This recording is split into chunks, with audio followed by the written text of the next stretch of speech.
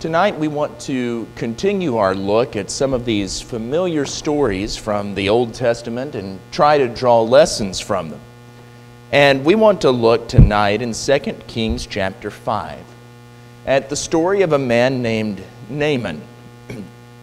We read there in 2 Kings chapter 5 verse 1, Naaman, commander of the army of the king of Syria, was a great man with his master and in high favor, because by him the Lord had given victory to Syria. He was a mighty man of valor. Now I want you to picture the scene here. Go back in your mind's eye, if you can, to the 9th century BC.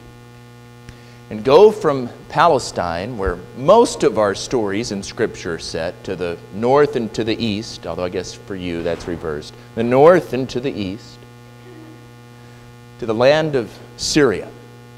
You come to an ancient city called Damascus, where the king of Syria, Ben-Hadad, ruled. Damascus was an oasis in a place that desperately needed an oasis.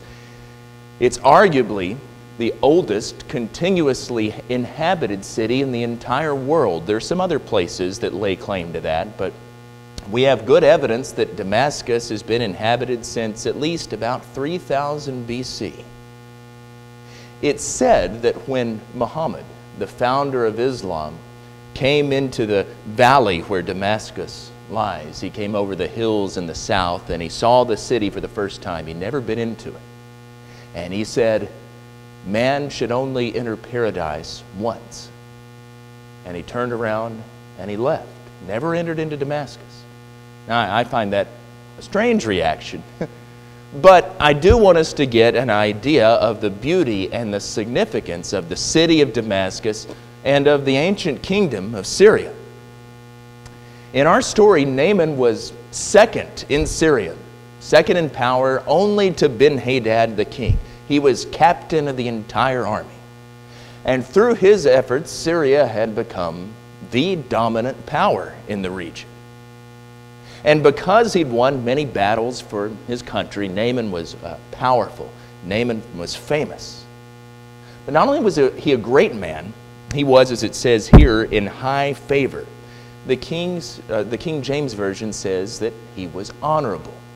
That means he was highly esteemed. He was looked upon favorably. His soldiers, his servants, they all had respect for him. Even more significant than that, we read that the Lord had given victory to Syria by him. So he was blessed by God. He was used by God.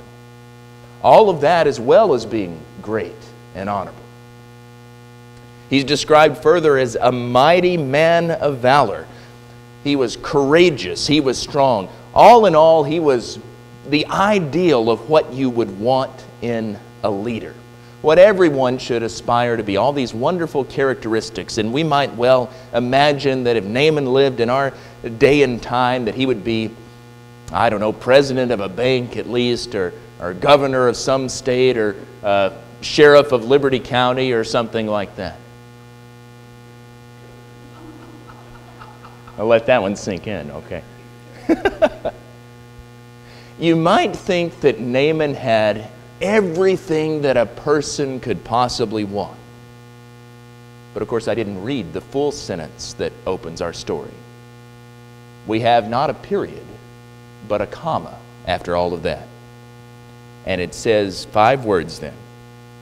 But he was a leper. All of these great and wonderful qualities now melt away into nothing. And the fact that he was courageous, he was strong, he was honorable, he was a great general, he was highly esteemed by his men and by the king, even that God had used him to accomplish great victories, all of that hollow now. It's vain. It's worthless because of this terrible disease. Frankly, because we have the ability of the imagery back here, I looked up pictures of lepers to try to demonstrate it to you, and I found them so gruesome that I didn't want to put them up here for anybody to see. It's a terrible disease. You all know that it afflicts the skin, it causes these lesions, it causes all sorts of difficulties, and in ancient times in particular, he would have been a pariah. He would have been ostracized, cast out of the community, and probably he would die before too long. Unlike what we typically think, leprosy doesn't actually cause your appendages to rot off, but what happens is it dulls the nerves so much that you can be injured, cut yourself, burn yourself, something like that, and you don't even notice. And then you're likely to get other infections, and you do die. He is a leper. He's doomed. And that's the beginning of really one of the most interesting, brief little episodes in all of the Old Testament. The second sentence, maybe you've never noticed this one before, but I think this one is no less interesting. Now the Syrians, on one of their raids, had carried off a little girl from the land of Israel, and she worked in the service of Naaman's wife. We don't know exactly how old this girl was. She was still young enough that she's called here a little girl. Some translations say a little maiden. But on the other hand, she was old enough that she was able to be useful to Naaman's wife. So we might imagine that she's somewhere between 10 and 13 years old. She's junior high school age.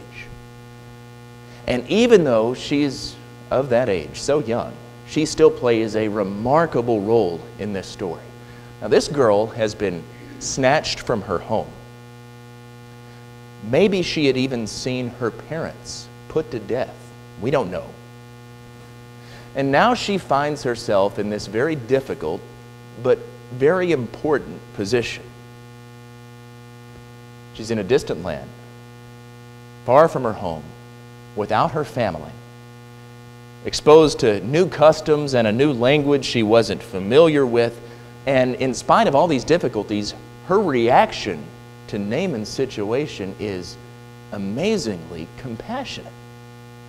You would expect there to be bitterness, hatred, resentment. I mean, these are her conquerors. These are her captors. You might think that she would feel, well, he's just getting what he deserved. And yet there's compassion. There's pity. She has sympathy for this captain of the army that has made her a slave. Definitely something to admire in this young girl. She didn't feel any of that bitterness, but instead a desire to help. That's something that no doubt grew out of her faith in God and her knowledge about God's man, Elisha, the prophet. That tells us something there. We don't know anything else about her, but it tells us something about her home life, her family life, the type of parents that she had who instilled in her this great faith in God. She'd been taught about it, and that memory lingered on. And so one day, the girl's talking to her mistress, and she says, I wish that my master would go and see the prophet in Samaria. He would heal him of his leprosy. Well, Naaman's wife went and told Naaman about what the girl said. And Naaman then went in and he told the king all about it. And of course, the king was about to lose really his right-hand man, probably his most valuable subject, so he was all interested in this report. And he gave Naaman permission to go down to Samaria. Verse number 5, the king of Syria said, Go now, and I will send a letter to the king of Israel. And Naaman himself, to his credit, was willing to go and see the prophet Elisha. You know, it's not easy to take a long journey like that when you're sick. We've got a lot of people I know in this congregation dealing with illnesses right now, and even today when you can get and drive in your car somewhere, or if you're seriously injured or seriously ill, they'll take you in an ambulance or in a helicopter. That's obviously not an easy thing. But imagine here he has to get in a chariot and be jostled around the plains and over the hills on these long, seemingly endless miles all the way down to Israel, this little insignificant town called Jezreel. So Naaman placed a great deal of confidence in the word of this little girl. I think that's a great compliment to her, and that reminds us that no matter how young you are, you can still make a big difference. She's really the catalyst, this little girl, for this whole story. Well, we see the king sends his letter, and he sends a sizable gift. The record says here that he departed, taking with him 10 talents of silver, 6,000 shekels of gold, and 10 changes of clothing. We don't know what those mean in modern terms, right? So we're going to try to translate them here. A talent weighs about 75 pounds. And a shekel is a unit of weight, equivalent to about 11 grams. Now, you can do the math in your head if you want, but I went ahead and did this all in advance for you. In other words, we've got here 750 pounds of silver. And we have 6,600 grams, that's about 14.5 pounds of gold. You go plug those numbers in like I did this week to find the most current exchange rates. That's about $200,000 in silver and $280,000 in gold. $500,000 in precious metals the king sent with him. And that doesn't even get to the 10 changes of clothes, which I imagine modern terms were probably not like shorts and t-shirts from Old Navy, but probably more like suits that you go pick up at Neiman Marcus or something like that. All of these precious gifts along with him. And after a while, Naaman, because nothing's too good for Naaman, he's captain of the king's host, he has to be healed. He pulls up to the palace there in Israel, and he has this letter from Ben-Hadad, and the letter to Jehoram says, I'm sending my servant, my general Naaman, to you. Please cure him of his leprosy. Jehoram gets that, and he doesn't have any idea what this is all about. You know, as he says there, am I a god that I can heal this man and make him alive? Jehoram doesn't know anything about how to cure leprosy. And so then he thinks this must be some sort of trap here that, you know, what's going on? I'll tell you what, he's trying to pick a fight with me. He wants some cause of a quarrel here so that we can go to war. That's what's going on. Well, the prophet Elisha, God's man, hears about all of this. He hears about the king's anger. And he sends a message to him. And he says, don't be angry. Send the man to me, and I will show him that there is a true prophet in Israel.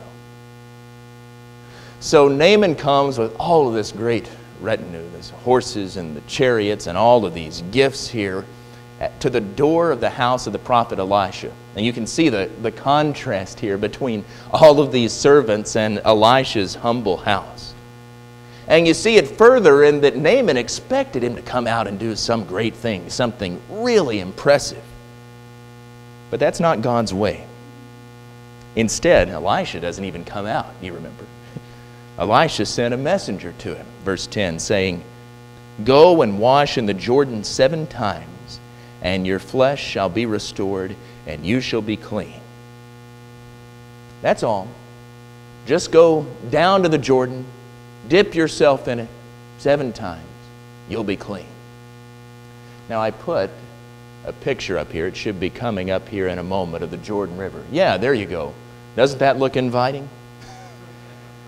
The Jordan is a nasty, muddy river. You wouldn't even want your bath to look like that after you were done, let alone before you're going to dip into it. So do you think that a man like Naaman was happy to hear that? No, absolutely not. To expect a man like that to go and to dip in that nasty, muddy water, that was too much for him.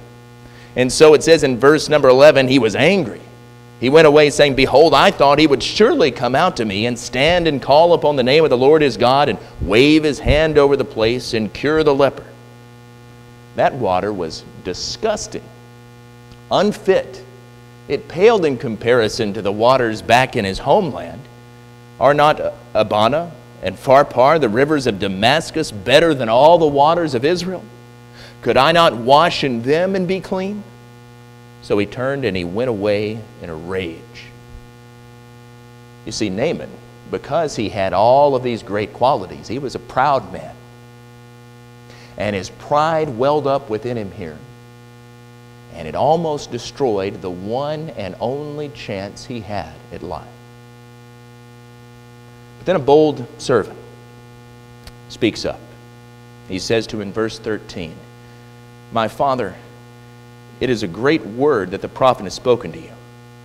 Will you not do it? Has he actually said to you, 'Wash and be clean'?" It's a wise and courageous servant. And he points out to him, this is a simple thing, and he's made this great promise, wash and be clean. Why don't you go do it? And Naaman, to his credit here, proves that all of those wonderful virtues that we had characterizing him earlier, that he's worthy of those. He humbled himself. He swallowed his pride. And it says he went down and dipped himself 7 times in the Jordan, according to the word of the man of God. And his flesh was restored like the flesh of a little child, and he was clean. You can guess what happened next. He hurried from the Jordan back to Jezreel. He wasn't going to see the king this time. He was going to see Elisha. But it's actually not so much Elisha himself that he was concerned with. He was thinking not of the prophet, but of God. And he says in verse 15, "Behold, I know that there is no God in all the earth but in Israel." Why is this story important to us? There are a number of lessons we could draw from it in different ways. The one thing I want us to think about tonight, none of us, thank God, is likely to get leprosy, not in this day and age. But we all face our own particular difficulties, our struggles, our trials, our problems. And it seems like when we get into those situations that we're willing to try almost anything except what God tells us to do. The one place that we should look is the place that we're least likely to. Place that we don't want to, in fact. We're like Naaman. With all of his great virtues, his accomplishments, his accolades, we become proud, we become full of ourselves, and we think that I can figure out the answer, I can sort this out, I can get myself out of this. He was too proud to humble himself and just submit to God. How often are we like that too? God is the place we should go. He has the answer, if we'll only look to Him. So I want to encourage us tonight, let's not think ourselves too wise, too powerful, too great. Let's not trust in our own wits and our own wisdom. Let's be willing to humble ourselves and to submit humbly, obediently, to whatever God requires of us. Maybe you're here this evening and you haven't been willing to do that. Maybe there's some sin in your life because you've lived in pride and you haven't been willing to humble yourself before God. If that's the case, if we can help you in any way this evening, I want to encourage you to take the opportunity to make your need known now while we stand and sing.